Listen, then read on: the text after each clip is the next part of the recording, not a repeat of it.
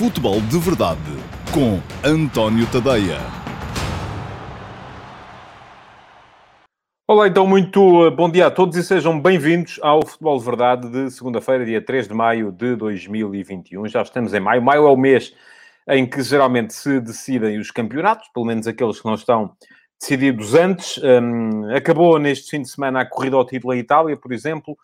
Ganhou o Inter de Milão, de António Conte, uma vitória a 4 jornadas do fim, quando está tudo por decidir ainda, relativamente, por exemplo, às outras 3 posições de acesso à Liga dos Campeões. E ainda ontem vimos Cristiano Ronaldo salvar a Juventus daquilo que podia ter sido uma jornada catastrófica, porque é verdade que o Milan ganhou e não teve grandes dificuldades para o fazer, jogava contra uma das últimas equipas da classificação, o Benevento, mas de resto a Atalanta tinha empatado com o Sassuolo, o Napoli também tinha empatado com o Cagliari, e, portanto, era uma excelente ocasião para a Juve voltar a reentrar na luta pelas posições de qualificação para a Champions. Estava a perder a 10 minutos do fim com a Udinese e Cristiano Ronaldo, com 2 golos nos últimos 10 minutos, deu a volta à situação e acabou por colocar outra vez a Juve em posição de qualificação para a Champions.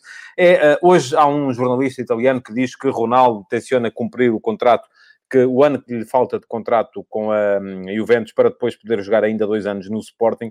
Ora, se é assim, é Ronaldo já, de certa forma, a habituar-se àquilo que é o modus operandi do Sporting, que é deixar para os últimos 10 minutos a altura para resolver os jogos. O Vasco Batista fala-me do Mónaco-Lyon, só vi o resumo, não vi o jogo inteiro, mas foi com o Lyon a conseguir ganhar mesmo em cima da hora e a afastar assim o Mónaco da luta pelo título, que neste momento já me parece limitar-se apenas ao Paris Saint-Germain e ao Lille, que continua em posição privilegiada. Muito concorridas, de resto, ainda as lutas pelo título em França e em Espanha, já para não falar do caso português, que é desse que vou falar aqui de forma um bocadinho mais demorada. Em França, com o Lille a conseguir manter a vantagem. Há aqui uma coincidência de calendário nas últimas jornadas. O Lille a jogar com equipas que também vão jogar com o PSG. E, portanto, o Lille tem estado a mostrar uma enormíssima capacidade de resiliência, de resistência mental. Uma equipa que quer claramente chegar lá, quer claramente chegar ao título e sobrepor-se assim a um Paris Saint-Germain que esta semana pode vir a ficar inclusive sem Liga dos Campeões e, portanto, a centrar-se apenas no campeonato, só que já não chega, não é? Agora é preciso também que o Lille venha a escorregar e o confronto direto já foi desperdiçado. Em Espanha está tudo ainda mais confuso, tudo porque o Barcelona, no meio da semana passada, perdeu em casa com o Granada, e tivesse o Barça conseguido apenas um pontinho que fosse, e poderia depender apenas de si próprio, porque vai jogar contra o Atlético em casa. Ganhava o Atlético, passava para a frente e estava tudo bem. Acontece que não conseguiu esse ponto, e assim sendo, vai depender muito também daquilo que irá acontecer no jogo entre o Real Madrid e o Sevilha. Na mesma jornada que vamos ter um Barcelona-Atlético Madrid, vamos ter um Real Madrid-Sevilha, vai ser tudo ao rubro, porque as equipas todas estão separadas ali por 2 pontos. E atenção, que o Sevilha ainda joga hoje com o Atlético Bilbao e pode também entrar nesta luta. Portanto, temos 4 equipas a lutar pelo título em Espanha. Temos ainda assim 2 a lutar seriamente pelo título em França. Em Inglaterra não houve campeão este fim de semana devido aos infelizes acontecimentos de Manchester, e eu também já vou falar aqui um bocadinho disso, porque os adeptos do Manchester United, em protesto contra a família Glazer, que é dona do clube, não deixaram que decorresse o jogo entre Man United e Liverpool, e dessa forma o Manchester City não pôde ser campeão já, porque bastava para o City ser campeão sem jogar, a ver em casa tranquilamente no sofá, bastaria que o Liverpool ganhasse ao United. Não era líquido que isso viesse a acontecer, aliás, acho que era mesmo altamente improvável, mas desta forma, com o jogo adiado, então é que o Man United continua a ter todas as possibilidades na sua mão. Bom, já vos falei aqui, queria obviamente reforçar o trabalho que foi feito por António Conte no Inter de Milão, sobretudo depois da pausa de inverno, com a recuperação de alguns jogadores, tipo Perisic, tipo Eriksen, a darem uma cara um bocadinho diferente à equipa do Inter, que tinha feito uma figura muito triste na Liga dos Campeões, por exemplo. Foi 4º classificado, último classificado no seu grupo de apuramento da Champions, não conseguiu sequer passar à Liga Europa, onde tinha estado na época passada, até fases decisivas, mas nesta segunda metade da temporada foi um Inter absolutamente imperial, a fazer valer um enormíssimo Lukaku. Lukaku parece-me que é o jogador do ano em Itália este ano, pela forma como é capaz de segurar a bola, de jogar com o Lautaro Martínez, de soltar o resto da equipa. Muito importante também, por exemplo, o contributo de um jogador como Barella, que me parece que foi absolutamente imperial naquele meio-campo, mais importante que Brozovic, por exemplo, que Eriksen também. E depois também atenção ao contributo dos alas, sobretudo o Hakimi, tem sido um jogador também ele fundamental na forma como a equipa do Inter tem vindo a ultrapassar os adversários. É um Inter muito sério, que geralmente ganha por poucos, mas ganha.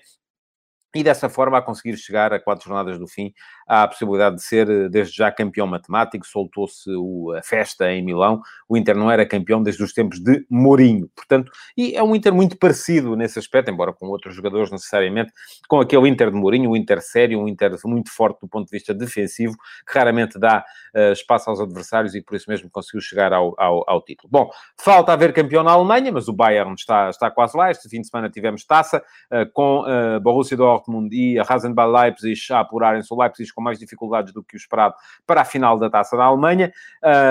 O Bayern poderá ser campeão já na próxima jornada, basta-lhe ganhar. Falta haver campeão também em Inglaterra, embora também aqui seja um pro forma, porque o Manchester City vai conseguir, e depois está tudo muito embrulhado em França e em Espanha, sobretudo em Espanha, tudo ainda muito embrulhado, porque vamos ter ainda confronto direto entre as 4 equipas da frente. Bom, vamos lá. Queria falar-vos então daquilo que se passou em Inglaterra. Já escrevi sobre o tema hoje de manhã. Porque o que é que se passou? Tem havido protestos continuados de adeptos em Inglaterra. Eu acho que isso até é saudável, porque o direito à indignação, desde que seja pacífica e não se sobreponha a outros direitos de outras pessoas, deve e pode ser exercido. Acontece que ontem foi excessivo. Pergunta-me o André Mais se o facto do Inter estar só na competição interna ajudou. Pode ter ajudado, sim, não digo que não. Tal como o facto do Sporting estar só na competição interna em Portugal também ajudou. Mas a questão é que também temos que ver, e eu não me canso de dizer isto, não podemos ver só de um lado, temos que ver do outro também. O facto dos outros irem buscar milhões às competições europeias também ajuda. Portanto, sim, uns têm mais dinheiro, podem ter plantéis mais extensos, mais qualidade, outros têm menos dinheiro, mas ao mesmo tempo têm mais tempo para lá chegar. Também podemos dizer, então, nesse aspecto, o Passos de Ferreira também esteve só na competição interna. Podia lá estar. O Paulo Neves quer que eu comente a entrevista de Mourinho ao The Times. Agradeço-lhe, Paulo. Vou tentar lê-la. Ainda não li, portanto não posso comentar. não sei o que é que ele disse. O The Times tem esse problema de ser...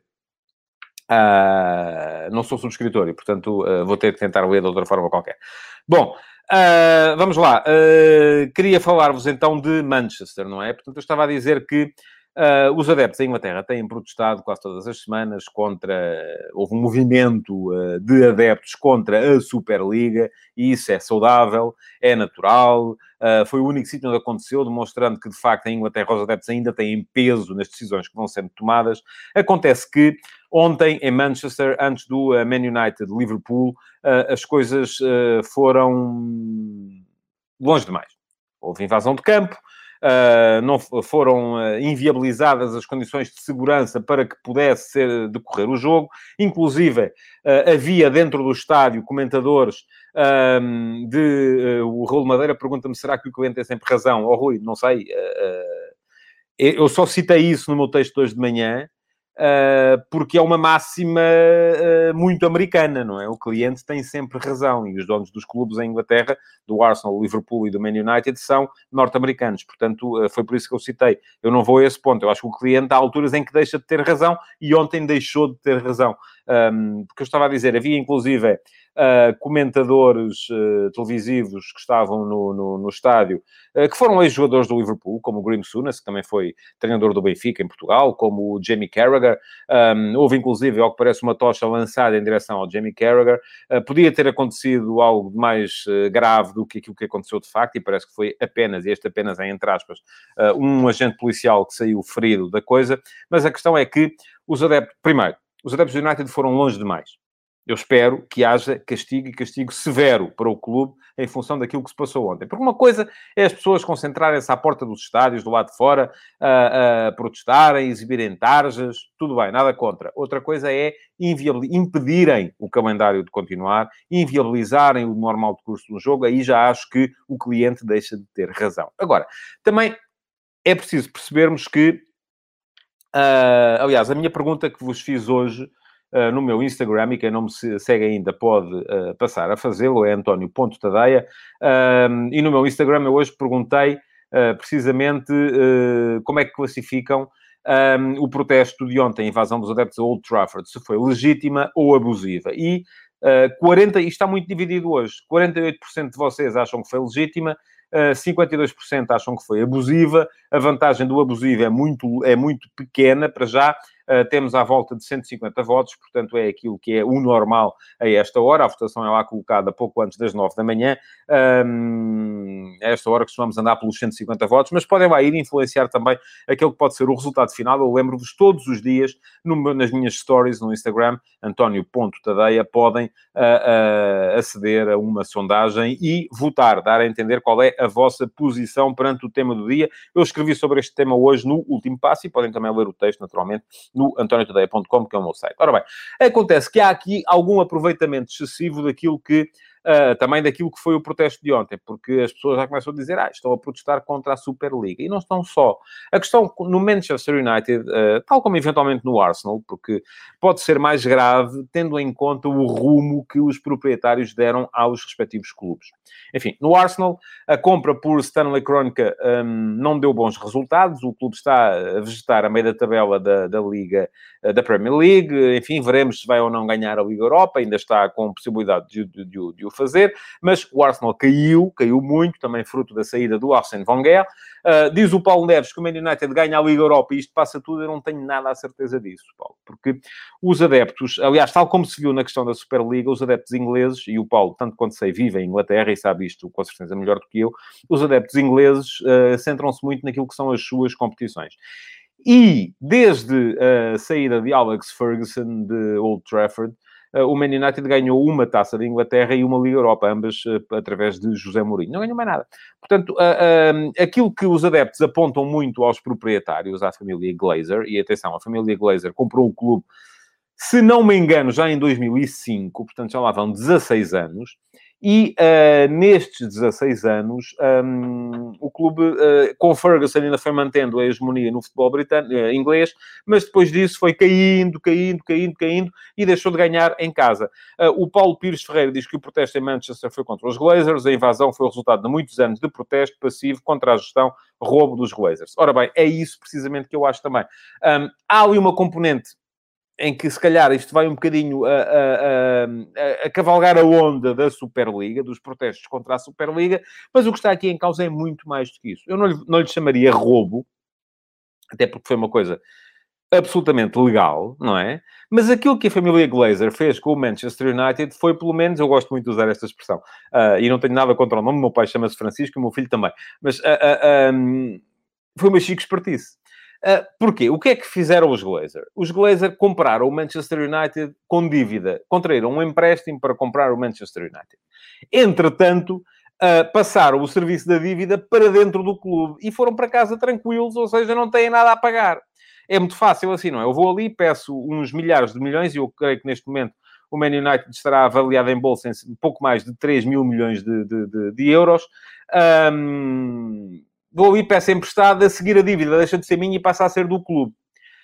E isto gerou uma descapitalização tal no Man United. O clube dará, neste momento, à família Glazer um retorno à volta dos 80 milhões de euros por ano. Portanto, não é coisa pouca. Parte desse dinheiro vai para o serviço da dívida, parte desse dinheiro vai para a distribuição de dividendos, mas a verdade é que os adeptos do Man United foram vendo a equipa a ser cada vez menos competitiva. E a partir de determinada altura aparece ali o sheik do Abu Dhabi no Manchester City a meter dinheiro, a injetar dinheiro, e aquilo que o Man United está a ver é que cada vez mais olha para o adversário, para o rival da cidade, olha para cima para o ver. E isso os adeptos do Man United não gostam. Sentem-se, sim, roubados, embora nada do que se tenha ali passado seja absolutamente ilegal. Não é. Só que acaba por ser a apropriação de um clube com meios legais, mas em que o clube acaba por ser prejudicado. E aqui é que os adeptos começam a fazer barulho e a dizer não queremos mais isto. Mas a questão é que, e daí a questão do cliente ter ou não ter sempre razão, eles lá não são donos dos clubes. Os donos do clube são a família Glazer. Os adeptos são ali os clientes, são aqueles que compram, vão lá, compram bilhetes, compram camisolas, compram merchandising, e isso dá-lhes o direito a protestar, mas não lhes dá o direito a decidir. Isto servirá, de certa forma, de reflexão, e alguém aqui há bocado me colocava aqui um comentário que tinha a ver com essa questão de se isto não se estará já a passar um bocado em Portugal, os riscos que há da alienação de mais de 50% do capital das SADs, porque podemos dizer assim, mas alguém vai comprar para perder dinheiro. Não, ninguém vai comprar para perder dinheiro, mas às vezes ganhar dinheiro não é a mesma coisa que ganhar jogos. E a questão é que o Man United continua a ser um clube altamente lucrativo, mesmo sem ganhar campeonatos. E isto para a família Glazer está perfeito. O que eles precisam é de ganhar o dinheirinho. Em relação a ganhar o dinheiro ou não, não há grande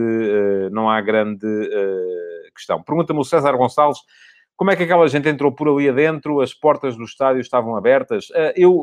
César, não tenho a certeza disto que lhe vou dizer, mas ouvi e li que durante toda a semana circulou que haveria uma porta aberta.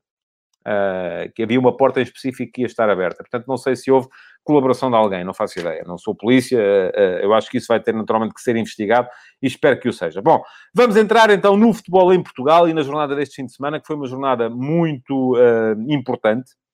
Vamos ter uma jornada que pode vir a ser decisiva daqui para a frente, nas próximas quarta, quinta e sexta-feira, porque o Sporting vai jogar a Vila do Conde com o Rio Ave e o Benfica recebe o Futebol Clube do Porto, e neste momento isto está tudo muito dependente, a luta pelo título, pelo menos, está toda muito dependente daquilo que estas três equipas vão fazer na próxima quarta e quinta-feira. Nesta jornada ganharam todos. Portanto, ficou tudo na mesma, podemos dizer. Enfim, tudo na mesma não, porque para o Sporting falta menos uma jornada. E faltam menos 3 pontos. O Sporting está, neste momento, a 7 pontos de poder festejar o título de campeão. Quer isto dizer que se ganhar em Vila do Conde, ganhar ao Boa Vista, depois fica-lhe a faltar ainda assim um empate nas duas últimas jornadas, que são Benfica fora e Marítimo em casa. A questão é que se o Sporting até pode eventualmente ser campeão mais cedo, basta para isso que o Porto não ganhe ao Benfica no Estádio da Luz. Porque imaginemos que o Porto empata no Estádio da Luz. O Pedro Pires diz-me que no fim de semana também houve uma porta aberta em Alvalade. Não é bem a mesma coisa, Pedro. Eu, por acaso, conheço o parque de estacionamento de Alvalade, porque usufruo de alguns serviços. Ali há um supermercado, há uma clínica, enfim, não vou fazer publicidade. E já tive que lá ir algumas vezes. Conheço aquele parque de estacionamento. E ao parque de estacionamento qualquer pessoa pode aceder, não é? Portanto, e os adeptos, tanto quanto sei, estavam no parque de estacionamento, não estavam dentro do estádio. Bom, estava a explicar a questão das contas do título. Ao Sporting faltam, portanto, 7 pontos. Acontece que, imaginem que o Porto empata na Luz. Esta semana o Sporting, se ganhar ao Rio Ave, poderá ser campeão, depois ganhando ao Boa Vista logo na próxima jornada, na próxima terça-feira. Portanto, para o Sporting as coisas ficam mais próximas. Não está resolvido, está mais próximo. O Sporting é um bocadinho mais favorito. Mas, atenção, todos ganharam neste fim de semana, níveis diferentes de dificuldade. E eu vou aqui agora, daqui até ao final do programa, falar um bocadinho dos 3 jogos, porque todos eles tiveram os seus motivos de interesse. Vou falar por ordem cronológica. Primeiro, Tondela-Benfica. Ora bem, vimos um Benfica de regresso ao seu 4-4-2 habitual, e dessa forma conseguiu condicionar, de facto, a equipa do Tondela. Eu tinha explicado aqui na sexta-feira que a colocação em campo do Benfica, a colocação do Tondela ia depender muito daquilo que o Benfica tivesse para dar no jogo. Se o Benfica aparecesse com 2 pontas de lança, e foi isso que aconteceu, porque quer queiram, quer não, é diferente ter o Waldschmidt ou ter o Rafa. É diferente jogar em 4-4-2 ou em 3-4-3 com Pizzi e Rafa, por exemplo. Em 4-4-2 com Waldschmidt e Seferovic, há claramente 2 avançados, à procura mais do espaço interior. E havendo 2 avançados mais à procura do espaço interior, com Rafa numa ala, Everton na outra, o que é que acontece do outro lado? O Tondela sentiu, de facto, a necessidade de puxar o Filipe Ferreira de lateral esquerdo para terceiro central, de maneira a manter a superioridade ali naquela zona. E acontecendo isto, o que é que aconteceu? O Olave, médio, teve que fechar o corredor esquerdo. Portanto, o que é que acontece aqui? O Paulo Neves diz-me que o Observatório de Futebol falava em 9 pontos de distância do Sporting e Porto. Não percebi, Paulo. Não conheço esse estudo do Observatório do Futebol, portanto, se quiser explicar melhor, voltaremos a esse tema mais à frente. Bom, estava a dizer que, dessa forma, o Benfica conseguiu fazer com que o seu meio-campo ficasse mais confortável. E o problema do meio-campo, o problema do Benfica podia claramente ser a zona de meio-campo.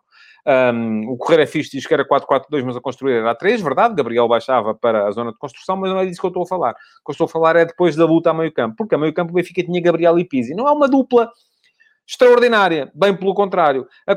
E sobretudo, porque do outro lado estavam o Grau e o João Pedro, e não estava o Olave, que estava a fechar o lado esquerdo. Portanto, assim, sendo 2 contra 2, o meio-campo do Benfica conseguiu ficar mais confortável. O Benfica teve um início muito forte, muito pressionante, a encostar o Tondela atrás. O Seferovic podia ter marcado logo aos 9 minutos, o Pizzi marcou aos 12, o Everton podia ter feito o 2-0 aos 15, fez o 2-0 aos 19, e, portanto, com 2-0 em 20 minutos, o Benfica estava tranquilo no jogo, baixou o ritmo, não foi à procura de ampliar mais a margem, passou, do meu ponto de vista, a gerir e correu riscos. Porque o Tondela, a partir desse momento, a partir do momento em que o Benfica baixou a intensidade, foi capaz de ir criando situações de golo. Isso tem feito um golo, e teve vários, o Mário Gonçalves teve várias ocasiões para o fazer. Eu contei aqui 5. 5 ocasiões, aos 22, aos 45, aos 49, aos 58 e aos 61. Se tem feito um golo, o Benfica poderia eventualmente ter tremido. Não fez, portanto o jogo foi tranquilo, o Benfica até a final. Foi gerindo, também podia ter feito o 3-0, acabou por não o fazer. O resultado acaba por se aceitar em virtude daquilo que foi o início muito forte do Benfica, embora, pelo que fez, o Tondela justifique, pelo que fez a partir dos 20 minutos, porque até aí praticamente não esteve em campo, o Tondela justificasse também ter feito um golito e ter perdido, vamos lá, pela margem mínima. De qualquer modo, 3 pontos para o Benfica, a manter a pressão em cima do Porto. O Porto a saber que, tanto para pressionar o Sporting, que só jogava no dia seguinte, como para voltar a colocar a distância para o Benfica em 4 pontos, tinha de ganhar à noite ao Futebol Clube Famalicão.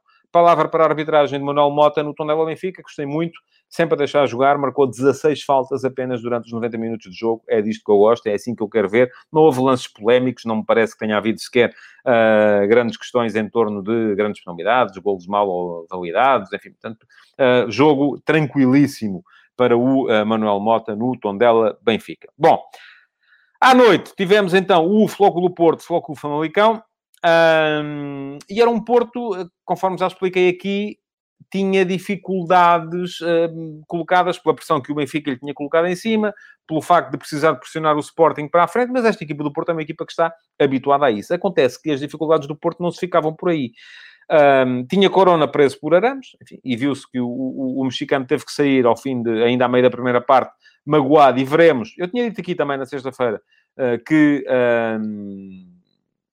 não acreditava que Sérgio Conceição poupasse os jogadores fundamentais, mas que se calhar era isso que ele já devia ter feito, e há mais tempo, não era só agora, deveria há mais tempo ter rodado mais a equipa, porque há vários jogadores desta equipa do Porto que me parece que estão a chegar ao fim da época exauridos, excesso de jogos, sim, e aqui o André Maia está sempre a falar disso, ainda hoje falou, de facto houve jogos a mais, mas também podia ter havido maior rotação, maior rotatividade do plantel, e não houve, porque o Porto, com os milhões que ganha na Liga dos Campeões, tem mais soluções. Tem jogadores que podiam naturalmente ter aparecido mais vezes, para estes não estarem tão cansados, e isso não aconteceu. Pergunta ao Correia Fixe se não teria sido mais avisado de deixar o Corona de fora. Olha, depois do que se viu, enfim, é como acertar no totobola à segunda-feira. De facto, parece-me possível que assim fosse. Mas pronto. O Porto tinha o Corona preso por arames, tinha o Zaidu de fora, e o Zaidu só foi para o banco à última hora, porque também não era suposto sequer, e depois acabou por ter que jogar. Tinha o Sérgio Conceição a um amarelo da suspensão, e por isso também manteve... O Sérgio Conceição, que tolice. O Sérgio Oliveira a um amarelo da suspensão, e por isso manteve-o no banco, entrou só na ponta final. Marega a repousar, o Pepe de fora também suspenso, e portanto foi uma equipa do Porto alternativa, com o Diogo Leite ao lado do Mbemba como centrais, Corona a jogar como lateral, e o Corona como lateral foi fundamental no lance do golo, por exemplo. O Francisco Conceição a entrar para o lugar do Zaidu, uma vez que o Corona baixou para a defesa, abriu-se uma vaga, e o Manafá passou para a esquerda, abriu-se uma vaga na frente. Grujic, bem, na posição de médio centro. Parece-me que ganhou ali o Sérgio Conceição uma alternativa. E o Tony Martínez, que também começa a aparecer que já devia estar a jogar há mais tempo, não é? Enfim, já devia ter sido mais vezes utilizado, para que não sejam sempre os mesmos dois, Marega e Taremi, com Tony Martínez já mostrou capacidade, o próprio Evanilson já mostrou capacidade, mas têm jogado pouco, tanto o Tony Martínez como o Evanilson. O Porto apareceu assim, num sistema ligeiramente diferente, mas, enfim, o Porto varia muito entre aquele 4-3-3 e o 4-4-2. Aquilo que se viu desta vez foi Taremi muito sobre o corredor esquerdo. Embora quem desse largura à esquerda fosse o Manafá, mas o Taremi a partir sempre muito na esquerda e o Otávio a aparecer mais no meio. Embora viu-se pouco aquela troca em que o Taremi vinha mais para o meio, a não ser na segunda parte, porque aí foi assim, e o Otávio ia para a esquerda, na segunda parte foi assim, porque entretanto entrou o Luís Dias. O Famalicão apareceu num 4-4-2 losango, enfim, podemos chamar-lhe 4-3-3, porque o Ivan Reimer era ponta de lança, mas não era, ao mesmo tempo era quarto médio, baixava muito para o espaço entre linhas. Os avançados eram claramente o Gil Dias mais sobre a direita, o Ivan Rodrigues mais sobre a esquerda, ficando a posição de ponta de lança um bocadinho vaga. O Ivan Reimer aparecia lá. Ora, o golo do Porto nasce de uma investida do Corona por dentro, e é muito forte o Corona neste tipo de movimentos, quando joga como lateral e invade o espaço interior. Profundidade dada pelo Taremi, inteligência também, na forma como o Taremi depois baixa a bola para a finalização do Tony Martínez. Acontece que o Famalicão chegou ao empate mesmo sobre a ponta final da primeira parte. Um lance em que me parece que há culpas, sobretudo do Gruitch, que não salta, a bola passa por cima da barreira. A bola não entra sequer no canto, a bola entra quase ao meio da baliza. Podemos dizer assim, mas o Marchesino com uma bola ao meio da baliza não podia também ter feito mais alguma coisa? Podia, do meu ponto de vista, podia. Mas a questão é que o guarda-redes, quando faz a barreira, está à espera que a bola não passe ali. E ela passou. Se forem ver bem aquela barreira, e cada vez mais é um tema determinante nas grandes competições, falarmos de barreiras, se forem ver bem aquela barreira, a bola passa onde não tinha que ter passado. E, portanto, o guarda-redes aí, do meu ponto de vista, é um bocadinho ilibado na culpa principal ali do Gruitch. Bem, na segunda parte, o Porto faz entrar o Luís Dias para o lugar do Francisco Conceição. Não esteve feliz o Conceição. Muda claramente para 4-4-2, com Taremi no meio. Acaba por chegar à vantagem. 2-1 de penalti de Taremi, 3-1 num livre, também mal defendido por parte do Famalicão, em que o Gruitch aparece para finalizar. O Famalicão ainda faz o 3-2 na ponta final. Já lá vamos à arbitragem. O César André Nobre está-me a dizer que não há falta do Leite no primeiro gol do Famalicão. Já lá vou.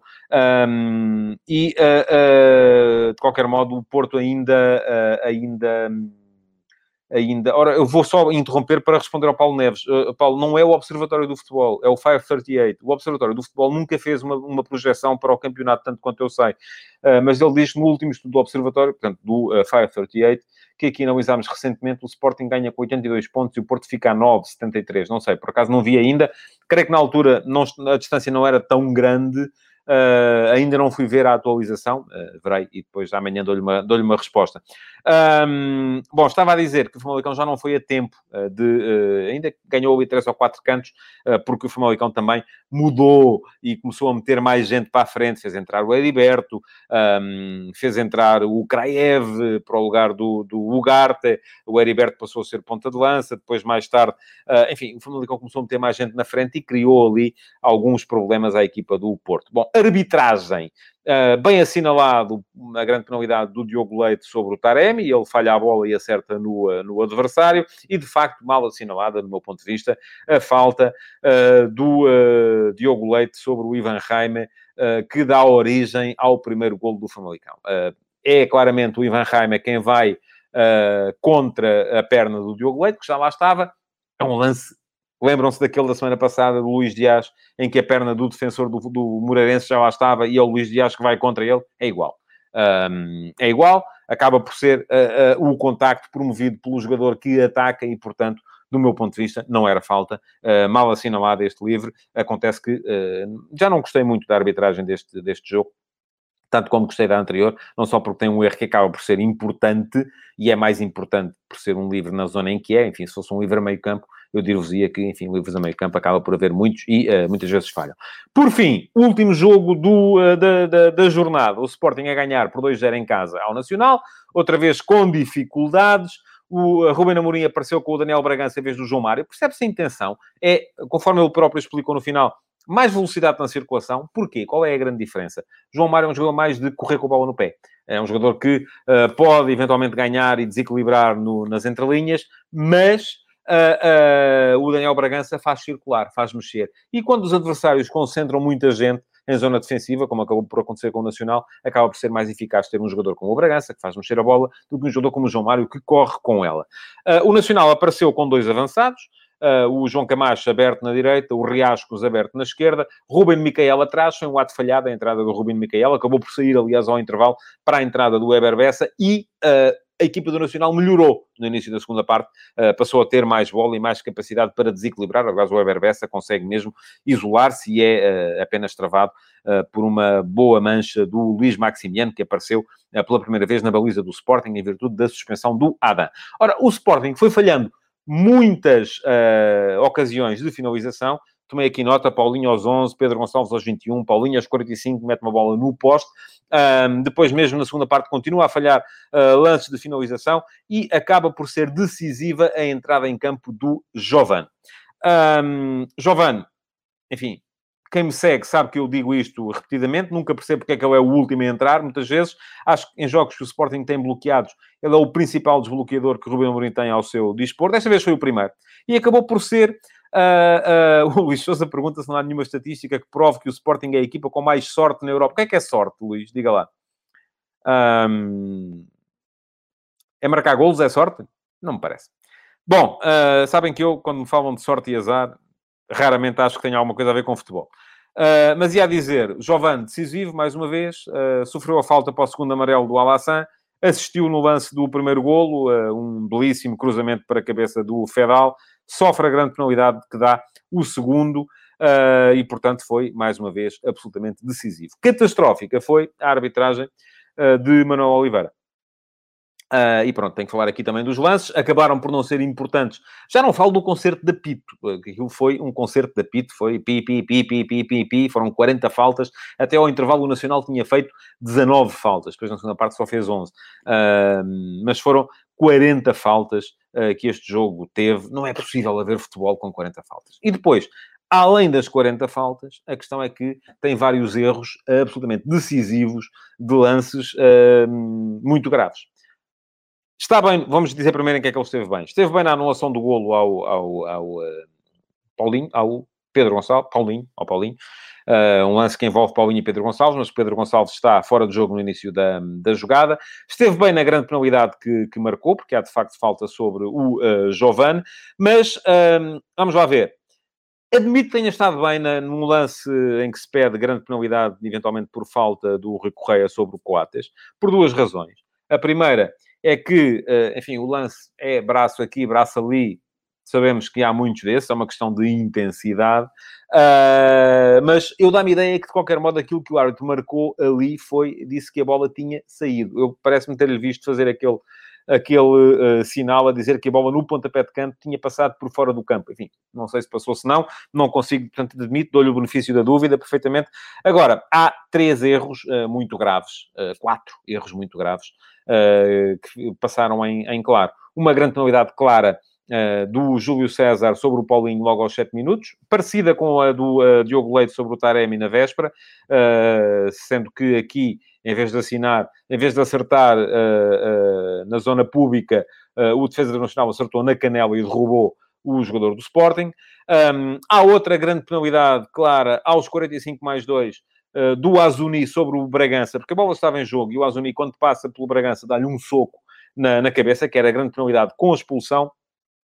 Portanto, vale 2 erros graves. E há ainda um cartão vermelho por mostrar ao Pedrão aos 35 minutos por uma entrada, enfim, muito, muito violenta sobre o Nuno Santos, no lance que acaba por gerar depois o golo anulado ao Sporting. Bom, vão dizer-me, então não estava fora de jogo? Estava fora de jogo. A falta, não seria falta para o Sporting, seria falta para o Nacional, porque havia um fora de jogo anterior, mas uma entrada violenta, como é o caso, sobrepõe-se e acaba por motivar na mesma a mostrar a ação disciplinar. Não a falta, mas a ação disciplinar. Portanto, a arbitragem fraca do Manuel Oliveira. Calhou o Sporting ter ganho na mesma o jogo e teve muitas dificuldades para o fazer, porque se não o tivesse ganho, com certeza teríamos festa durante a semana toda, como tivemos na semana passada. E o futebol português não precisa, de facto, destas coisas, precisa de menos confusão e mais jogo nas 4 linhas. Bom, amanhã estarei de volta para vos falar já um bocadinho da próxima jornada, com certeza, embora a antevisão dos jogos, eu vi que houve aí perguntas relativas a essa questão, vai ficar para quarta e para quinta-feira, ainda faltam muitos dias para lá chegarmos, são dias que as equipas vão com certeza apoiar. Para já, aproveitar para repousar, queria dizer. Para já, aquilo que me resta é pedir-vos que deixem perguntas. Esta semana vai haver Q&A na sexta-feira, portanto as perguntas que deixarem juntam-se às da semana passada e podem ficar para o Q&A da próxima sexta-feira. Deixem o vosso like, partilhem o Futebol de Verdade e deem um salto ao Instagram António.tadeia para poderem votar na sondagem de hoje. E, atenção, volto a dizer-vos, a questão da sondagem de hoje tem a ver com a invasão ao Old Trafford ontem, se foi legítima ou abusiva. Entretanto, não sei se vos convenci, mas os dados mudaram um bocadinho. Abusiva, 54%, legítima, 46%.